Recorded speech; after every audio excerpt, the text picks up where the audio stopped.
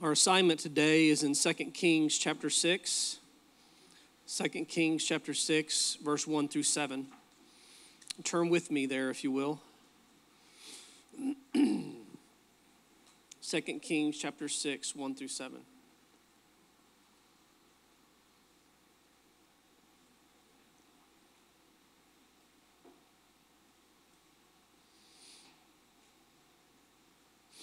Last week we began a series called Beheaded.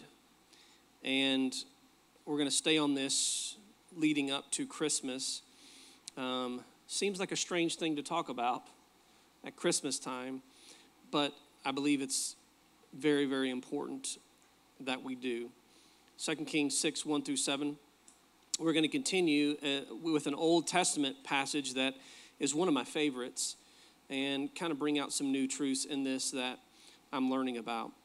It says, "And the sons of the prophets said to Elijah, 'See now, the place where we dwell with you is too small for us. Please let us go to the Jordan, and let every man take a beam from there, and let us make there a place where we may dwell.' So he answered, 'Go.' Then one said, 'Please consent to go with your servants.' And he answered, 'I will go.' So he went with them, and when they came to the Jordan, they cut down trees. But as one was cutting down a tree, the iron axe head fell into the water. And he cried out and said, 'Alas, master, for it was borrowed.'" There's nothing like borrowing a man's tool and then losing it, right? And then having to go back and tell them that you lost it. So the man of God said, 'Where did it fall?' And he showed him the place. So he cut off a stick and threw it in there. And he made the iron float. Therefore he said, 'Pick it up for yourself.' So he reached out his hand and took it." Lord, we love you today. We're thankful for an opportunity to be able to set some time aside to gather with friends and family, and to be able to open our ears and incline our hearts to what it is you want to say to your people this morning. We're thankful for you. I'm thankful, Lord, that you saved me. I'm thankful, Lord, that you called me. And I'm thankful, Lord, that you've been with me all of my days. You're worthy of all my praise. All my adoration goes to you. You are everything to me. In your precious and holy name we pray. Amen. Amen.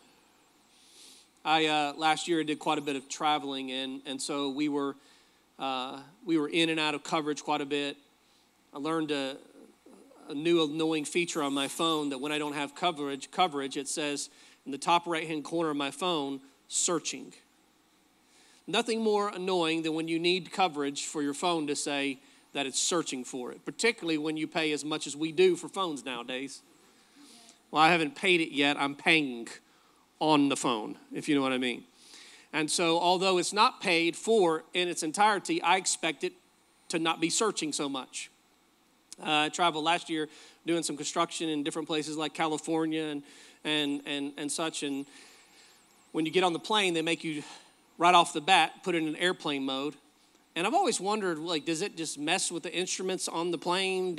What if people don't follow the rules? Are we going to die? And so I never really understood that, but I'm always obey it because I've been living with my wife for 20 years, and if there's a rule, we're going to follow it. I'm a rule breaker. I just like to break it to see if we'll crash. And just to see, like that's the way I do. Let's just break the rule and see what happens. Oh, we didn't crash. See, it didn't do anything. Brooke's like, no, they said to turn it off. And whenever I fly with her, she's always like, did you turn your phone off? And she knows I haven't yet. But she's basically taught me how to follow rules, which has really helped me in my spiritual walk. And so anyway, so I was flying with Tim, and they came on, Pastor Tim Rufner, and they came on and they said, put in airplane mode. And so, I wanted to be a good example to Tim. And so I put it in airplane mode. And so we took flight. Anyway, so we took flight, and as we were descending and about to land, we landed the plane. The rubber hit the tarmac, and it came to a stop. It pulled into its bay, and they said, now you are safe to turn on your phones. And everybody around me immediately began pulling out their phones as fast as they could. It's like a mad dash. Two things. One, standing up so people posture themselves so they're afraid that you're going to pass them. You know what I mean? Like, don't you dare pass me. They postured themselves to get in the lane, because they got to get out of the plane quick. And then also, but before even people get up to get their suitcases and stuff, they grab their phone and begin scrolling, checking their email. Have you seen the mad dash to check when on the plane? It's crazy. And everybody else started getting coverage and checking their emails and scrolling their Instagram feeds. And I still had no coverage.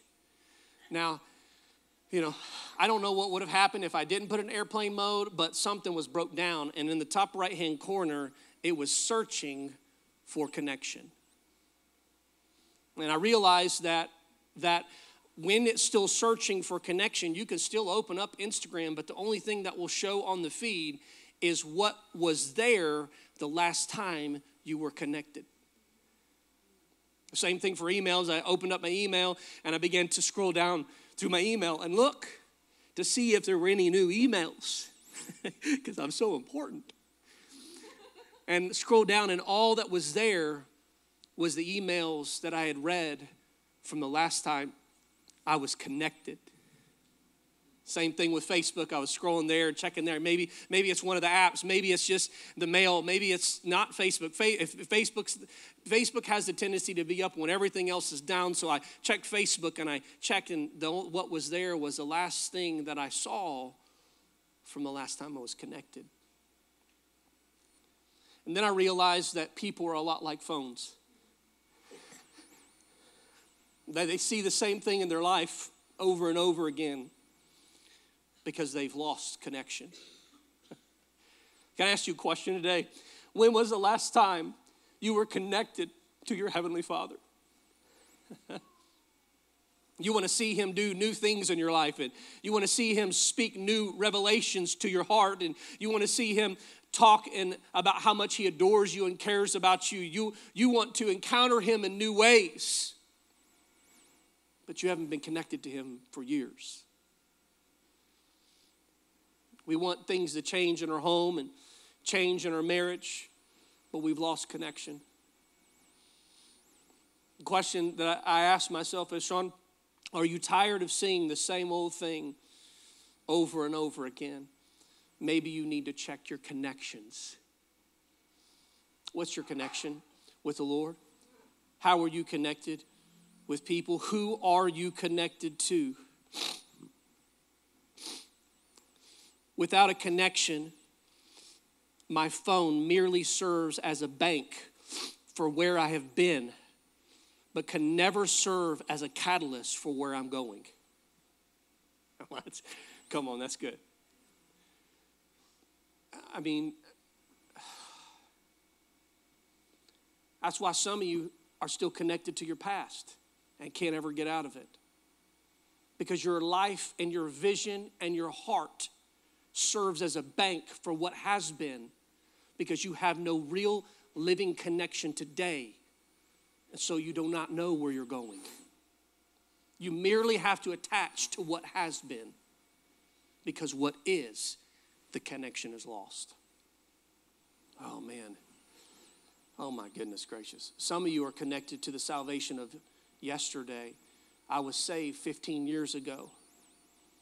And this is my experience, and this is what happened. But when and have you had another connection with Him since that day? That's why many of you in the first service, not in this service, many of those people in the first service, that's why they can't live past their past. That's why they keep going back and celebrating what happened yesterday, because nothing new has come up on the feed of their life. No real new encounter. That's why testimonies are very seldomly about what happened recently and are most often about what happened years ago, because we've lost connection and there is nothing new happening on the feed of our life. God's calling us to a better connection.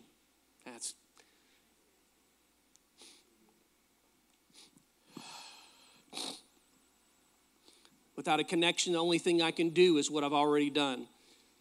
And it was then that I realized we are a lot like phones. I want to do this. From the moment you were born, you were connected.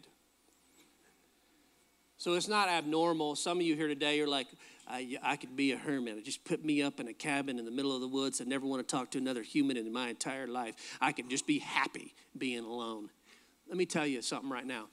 You will, listen, some of you have a bent proclivity to want to be around people less than other people. Like the epitome of this, the epitome of this is me and my wife, right? Like I can actually be okay not being around people as much. My wife has to be around people all the time. How many of you here are, you find energy when you're around people? You get energized. How many of you here get drained when you're around people? Raise your hand. That's good. That's like 50%. That's like 50%. That was the same person making two sounds. So, can you give me a tissue, sweetheart? I don't care.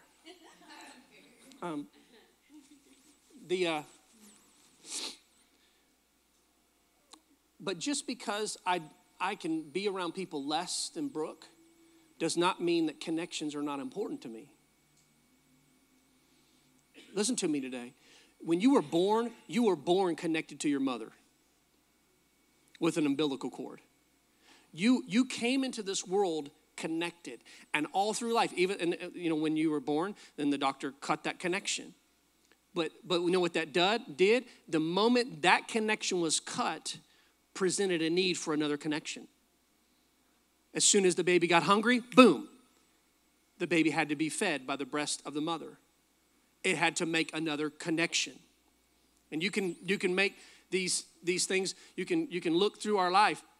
Many of you come to church, and it's important that you get connected to people. But sometimes coming to church, then eventually when you've been coming to church for 5 years, 8 years, isn't enough. And so now you need to begin to make a deeper connection. So you try to figure out how you can serve and get to know people better. You need to try to figure out how to get involved in a small group. Are you with me today?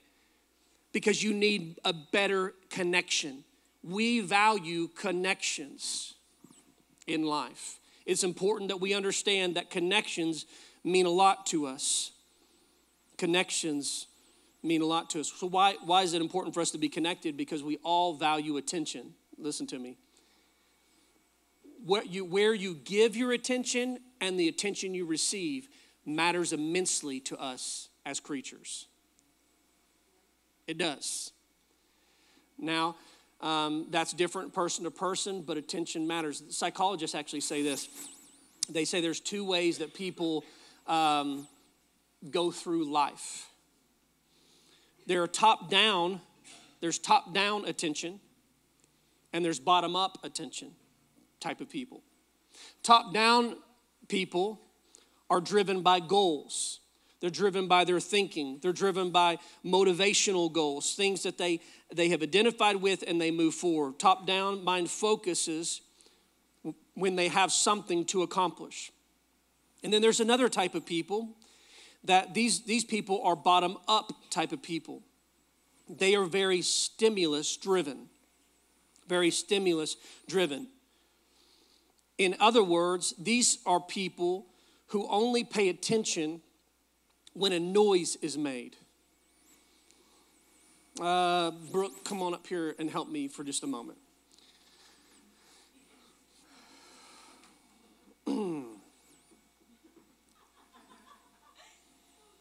All right. This is the bottom up kind of people. So if I am going to journey, I'm going to a destination. God tells me somewhere to go. He's given me a purpose. He's called me to do something. And I begin to make that journey. You make a noise when I'm making this journey. I make a journey.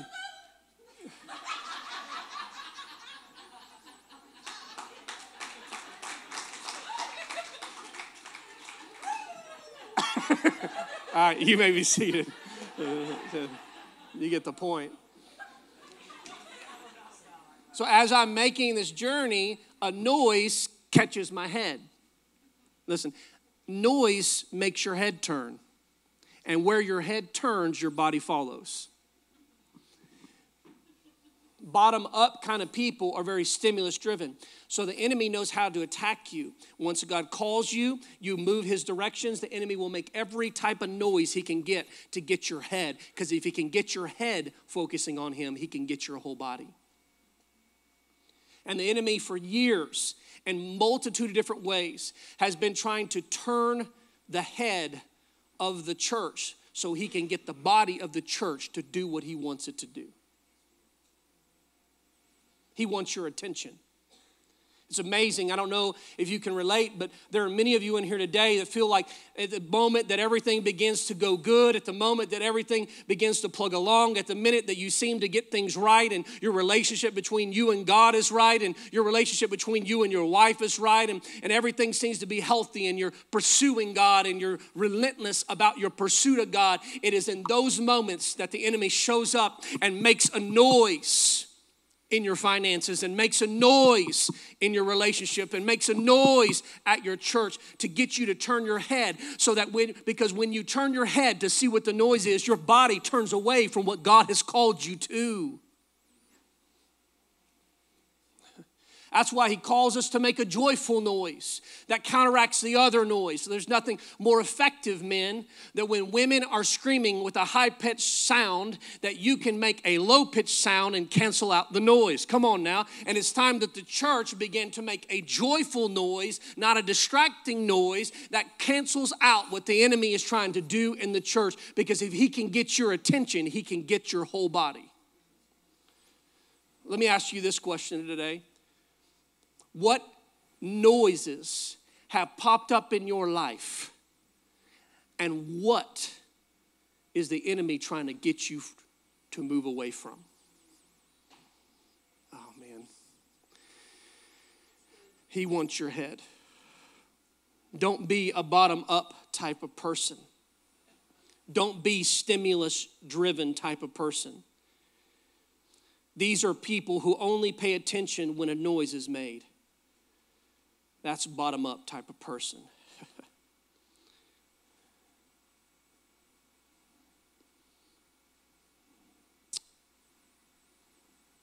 This is why you have to be careful who you're connected to. Because there's some people in your life that make some noise. Sometimes you don't need somebody to give you advice. Sometimes you need people to shut up so you can hear God. We don't need your wisdom. We don't need your advice. We don't need you to give your opinion. What we need is for you to be quiet so that we can hear the voice of God in our life. It's time that we start being quiet so we stop silencing the noise so people can actually hear and discern the voice of God. We live in a world where it says in the Bible that we should know our shepherd's voice, but we don't know his shepherd's voice because it's drowned out by all the people we have put in our life. We would rather get counsel from men than listen to our God. And it's time that we get in a room and we incline our ear to what he has to say, because people will quickly lead you astray from God's plan and God's best for your life. I guarantee you there was no one on the face of the earth that would have given Noah the counsel that he needed to get.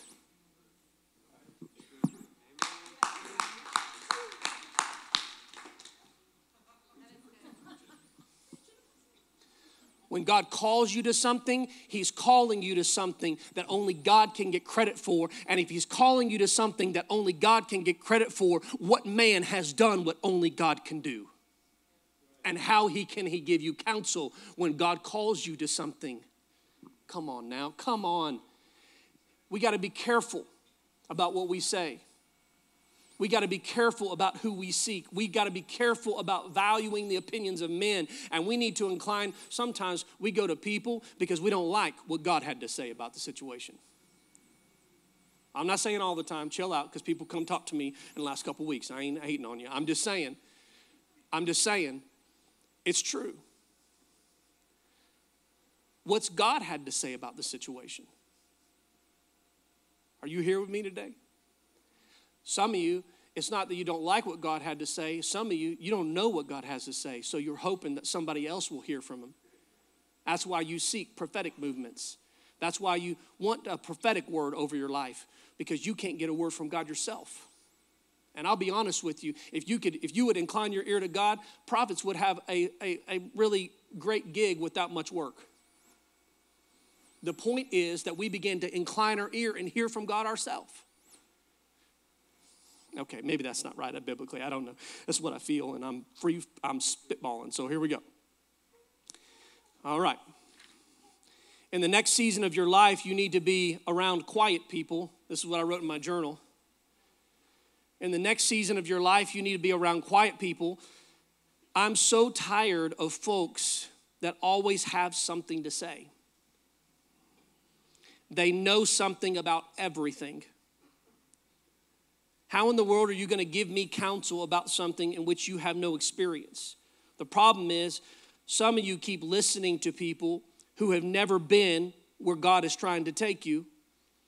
They will borrow, and let me tell you, and as soon as you make it, they will borrow your influence so that when you make it, they can say, I helped them make it, and they can get the credit. And we got to be careful about who we allow to touch our life. We got to be careful about the fingerprints of people that are touching our life, the blueprints of our life, because when we make it, who gets the credit? And God is saying it's time for you to back off of people. Stop letting people have so much influence in your life, so much power in your life. Stop letting people touch your life so that way when I rise you up, when people look at your life, they will know that only God could have done that. And then people won't take credit for what God has done. You need to learn how to let people in your life without letting them in your spirit. Come on, man. This one to me means something to me because I love people, but I've given my heart to people. And God never called me to give my heart to people. Jesus was very careful about who he gave his heart to. And I want you to understand something. All people matter, but all people don't need your heart. They can have your time, they can have your resources, they can have your body at times, but they cannot have your heart. And there are some people you're giving your heart to that don't value your heart, they only value your resources. They don't value your heart, they only value your time. And when you stop giving them time and you stop giving them resources, and for some of you young ladies in here, when you stop giving those men your body, they will throw you into the dumpster and into the highways and the byways of life and into the alleyway, and they will discard you like trash because they only value what they can get from you. They don't value your heart. That's good stuff. I'm on fire. And you need to stop giving your body to people that God has not assigned for you to give your heart to. Oh my gosh, man. I don't care if that's leadership. I don't care if it's relationships. I don't care what it is. We've got to be careful about the connections that we have in our life. And we need to be careful about what we entrust to people when your heart is only to be given to God. For he is jealous, and he alone should have your heart. You need to learn that people are a lot like furniture. You don't need to throw them out. You just need to know what room they go in. You don't take a toilet and put it in the kitchen. There are a lot of people that are full of a mess, but you didn't mean you don't need the toilet. You need the toilet. It just needs to be in the proper place. That's good stuff. Just let that one sit in. You'll get that when you're driving home. The toilet still has value. It just has value in the proper place. Some of you have taken people and elevated them to rooms that they should never have been in. Oh my gosh. Oh my gosh. And you need to understand that everyone has a place.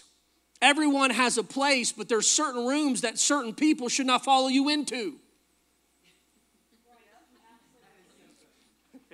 I'm going to let go of that little, there's constant double entendres going on there. Some of you are like, what's a double entendre? Anyway,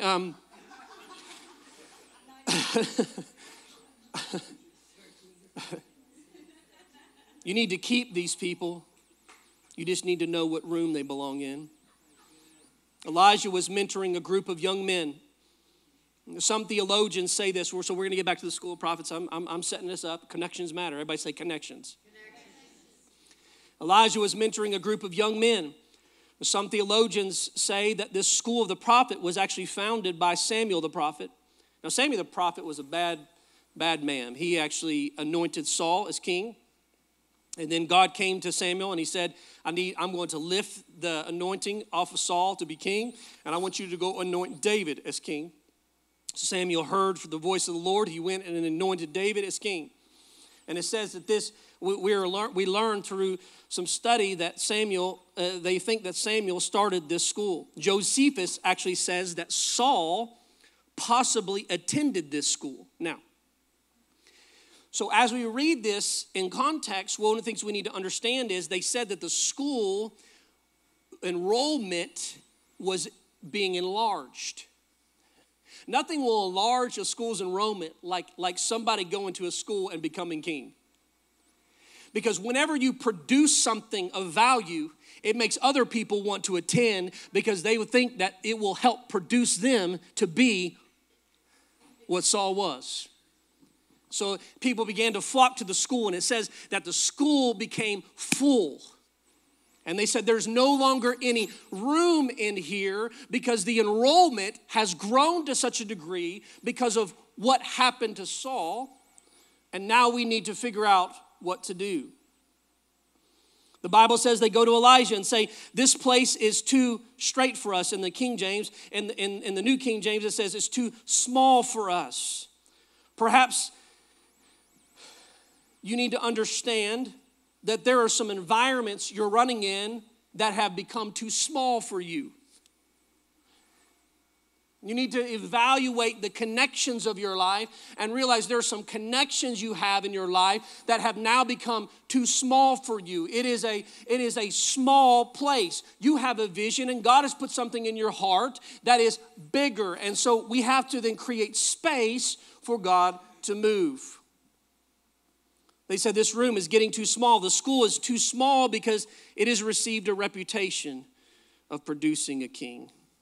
Listen, it's not the education at Princeton, Yale, and Harvard is any better than any other one, but it depends on who goes and what their occupation is going to be.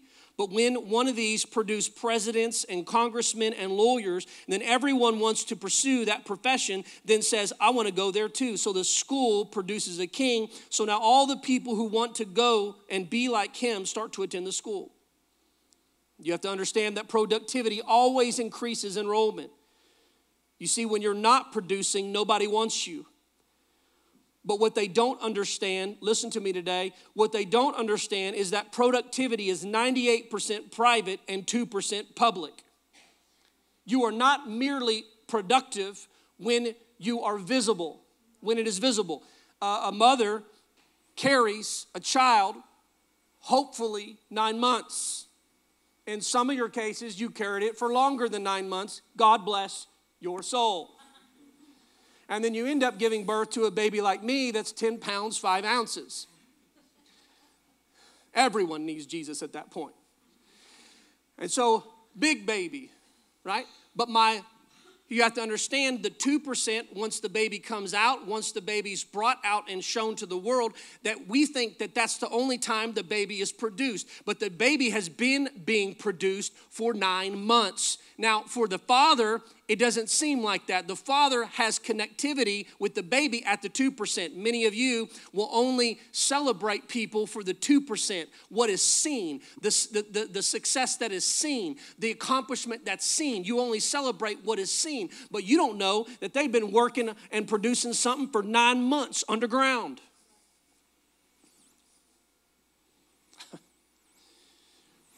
"98% in private and 2% in public." There are too many people who want to judge you after you come out, but they don't understand that you're smart enough to not hang around people who weren't with you when you were in.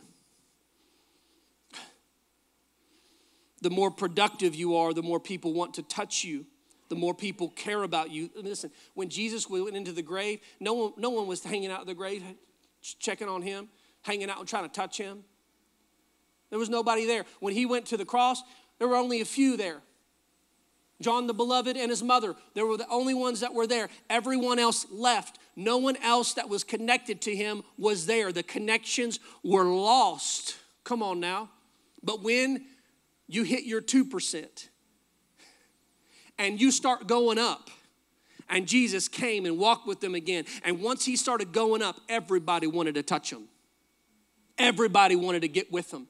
I came here today to tell you that there are some people that have been sitting around you for months and years, and you're about to go up, and they will only celebrate you when you go up. So if they did not walk with you when you were not seen, then they only want to celebrate you when you go up. You best be careful about that connection. Come on now. That's better than you think it is. Like, I can help you out a lot. I've seen people that accomplish something and they have their breakthrough, and people think that breakthrough happened by happenstance and by luck. But I want you to understand it was years of walking and working in the dark, years of not being seen, years of being faithful in private, years of praying it out, years of walking. And now we live in a culture where people see on Facebook and people becoming famous overnight. And I want you to know half of it's baloney. Everybody wants to be an overnight success. As a parent, listen, I went through some stuff. I've been down and out. I've been broke. I've not had money to pay the bills. I've walked with my wife in the hard times. She stayed with me in the hard times. I've been with her when she's not pleasant. She stuck with me when I'm not pleasant. We held each other when we were sick. We helped each other when we were down. And I want you to understand it took time to get to where I am. It took time. Life has been a pressure cooker, and I am tender meat.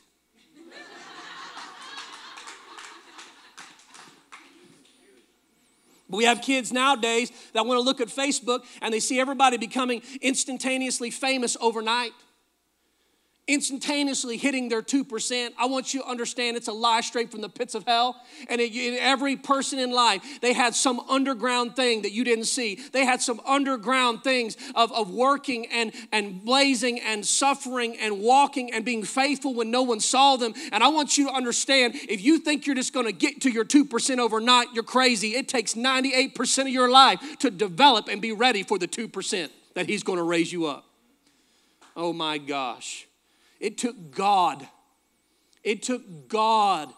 30 years of not being seen, of being faithful, of obeying his parents,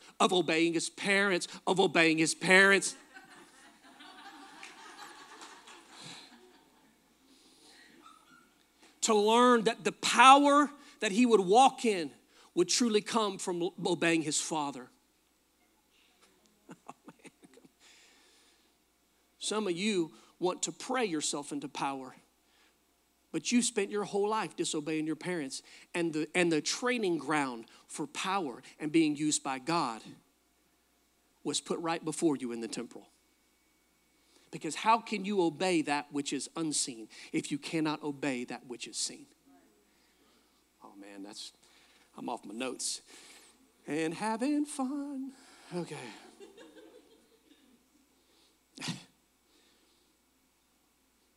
You have to understand that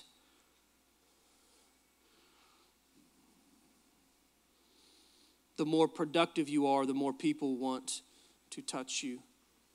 Okay. Some of you need to look at your neighbor, and I want you to think this. You don't need to try to touch me on the way up if you didn't want to get with me and get to know me when I was down. I've heard pastors say this. I just can't get off this for some reason. I just can't get off this. I don't know what it is. Maybe it's a service. I don't know. I'm trying to be obedient, Lord. I have a lot of notes to do. I will do, okay.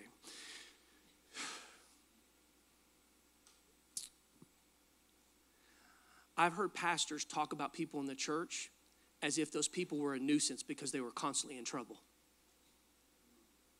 And so they began to run away from people who seemed to constantly be in trouble, because no matter how much time, energy, and resources they pour into that person would never come out of the hole they're in. And then I've seen these same pastors watch these people get victory and then want to step in and take credit for the victory they got.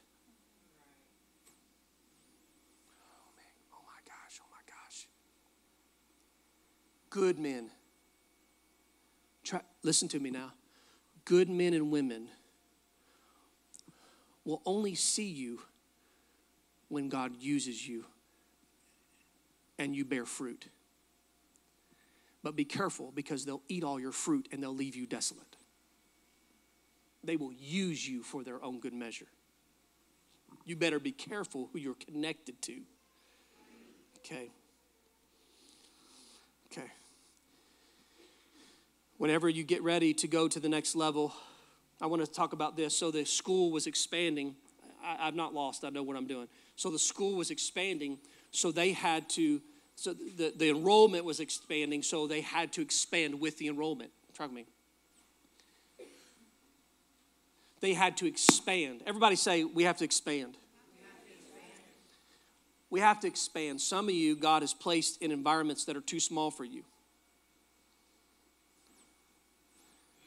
And if you're expanding beyond the atmosphere of the environment, you will feel crushed. And let me tell you, if you take a fish that could be 10 feet long and you put him in a fish bowl, he will only stay the size that the environment allows him to stay. Some of you need to change your environment.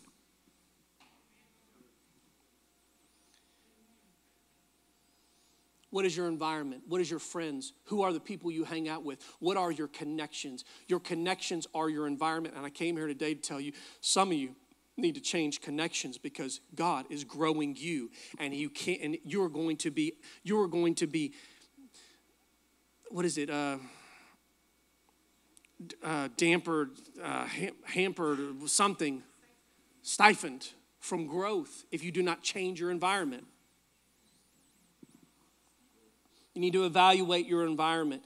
Understand if God is calling you to something greater, that it may be time to change your environment. Oh, man. Okay, so we have to expand. We have to expand. When a baby grows and gestates and grows inside of a womb, there comes a point where the baby can no longer fit. That's when contractions start to push the baby out.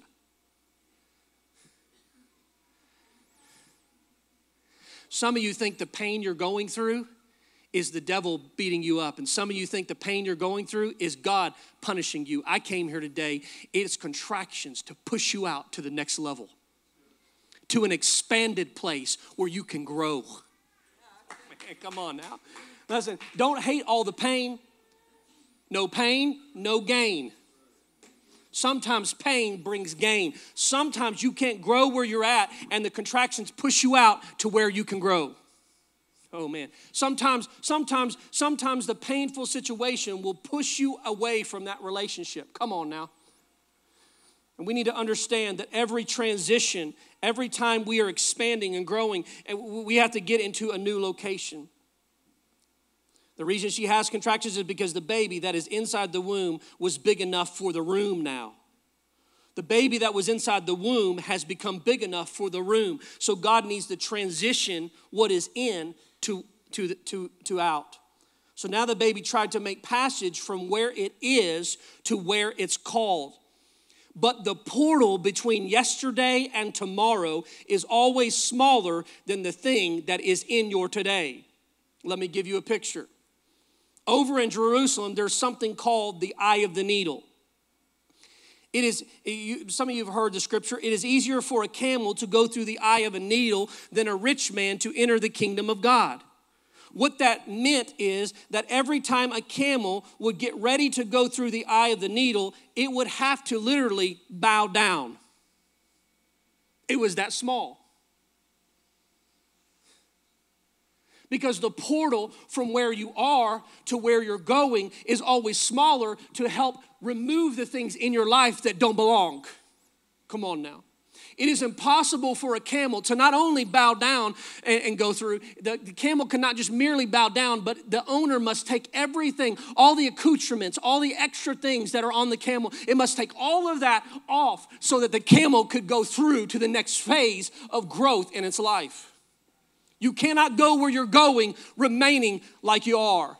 That's why it's hard for a rich man to go. It's easier for a camel to go through the eye of a needle than a rich man to enter the kingdom of God, because you don't get to enter the kingdom of God with all the accoutrements and the finances and the money and the things you've built up. And all of that you have to come low to go high. Come on now. And so you take all that off. I want to ask you something. If you get a promotion at work, can you use the same language you've always used in a lower role? Or does the promotion require something more of you? And what you used to have, the accoutrements, the language, the feelings, the attitudes, all that has to be left. You have to come low, and that has to be put off so that you can move into the next phase of your life. You can't be who you were yesterday and become who he's making you become tomorrow. Oh my gosh. To expand, you have to get low. I love that they didn't want Elijah to build it. They weren't waiting on the prophet to build it. They weren't waiting on the pastor to build it. They weren't waiting on the pastor to expand it. They weren't waiting on the pastor to get rid of it. That was the school's responsibility. That was the people's responsibility. Listen, we will go as a church where you decide to go as a church. We will expand to the magnitude of your willingness to expand. Are you with me today? And it's a choice. Because we can come and play church on Sunday, or we can expand to new territories. We can move into new dimensions. We can grow up into the full measure and the headship of who Christ is. But it's your choice. And if you choose to go, I will go with you. Notice the order of that. Like, lead us, oh fearless leader. Listen, okay, I understand. It is my responsibility to be hungry about the things of God, and my hunger should let me tell you, it should be up there with all your hunger. I should be hungry for the things of God. I should be chasing after God. But if you don't go, it don't matter where I go, I'll leave you in the dust. You have to choose to go, and we'll go together. All right? All right. Oh. So they have to expand it. I'm almost done here. That's the first thing. The second thing is this. They had to lose it. They had to lose the extra things. They had to lose it. I love it. He takes his axe. It said that one of the prophets in the school takes his axe. One of the students takes his axe, and he's beating his head against an immovable object. The head of the axe, not his actual head, but the head of the axe. He's beating his head against an immovable object. He's throwing his head at it. That's why you need to get your mind renewed. You need to get your mind sharpened so that what does not move will move. But you can't use your head because it's dull. It needs to be sharpened. And I don't know what it was. I don't know if the head rejected the handle or the handle rejected the head, but the connection was lost and the head fell into the Jordan. Oh, man. What better place to go than where Jesus was baptized? What better place to have your head buried than in the Spirit? Come on now. Come on now. Listen to me. Now, those of you who are new to us today, this may be lost on you, but every time it talks about water in the Bible, it's making reference to the Spirit. I want you to understand that the Spirit hovered over the face of the deep, that the Spirit springs up like a well of life, quenching your thirst all the days of your life. For all who believe and call on him will have a spring, like a Spirit springing up into eternal life. And let me tell you, where your head needs to go is into the Spirit realm. That way it may be renewed. That way when it comes back up and it is placed on where it needs to be, it has renewed and it is ready to face immovable objects in a sharp way that, oh my gosh, you got to lose your head.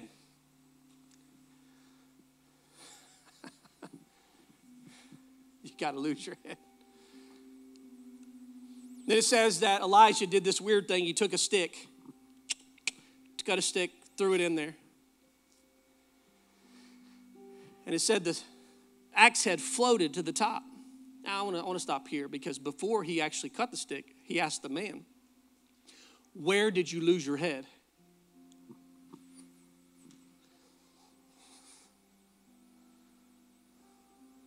It's important that you know the answer to that question.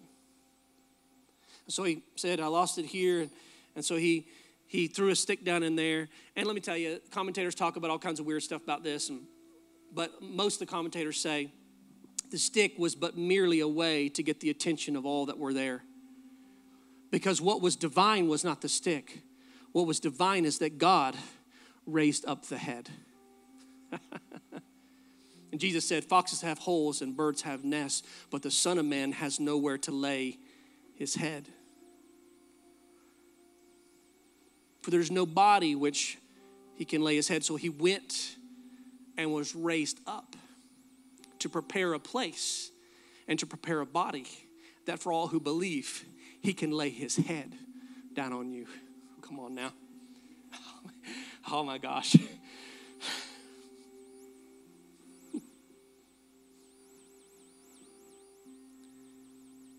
So he said, Elijah said to the man who lost it, he said, I need you to reach with one hand. I need you to take it. I need you to reach into the spirit realm and take your head from the spirit realm and operate in that manner. Spirit realm. What helps us live in the spirit realm? How does God use the church to help teach us about the spirit realm? Fivefold ministry, one hand, 5 apostles, prophets, evangelists, teachers, pastors, teachers. That we would learn the ways of our Heavenly Father, that we would learn how to incline our ears to Him, that our head would be focused on spiritual things and not temporal things. That, listen to me, now that we've been renewed and redeemed, we would be top-down people and not bottom-up people.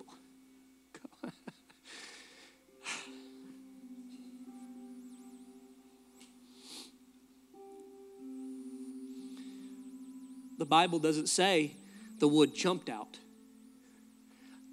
The Bible doesn't say the axe head jumped out. He had to grab it. Because everybody wants God to do it supernaturally.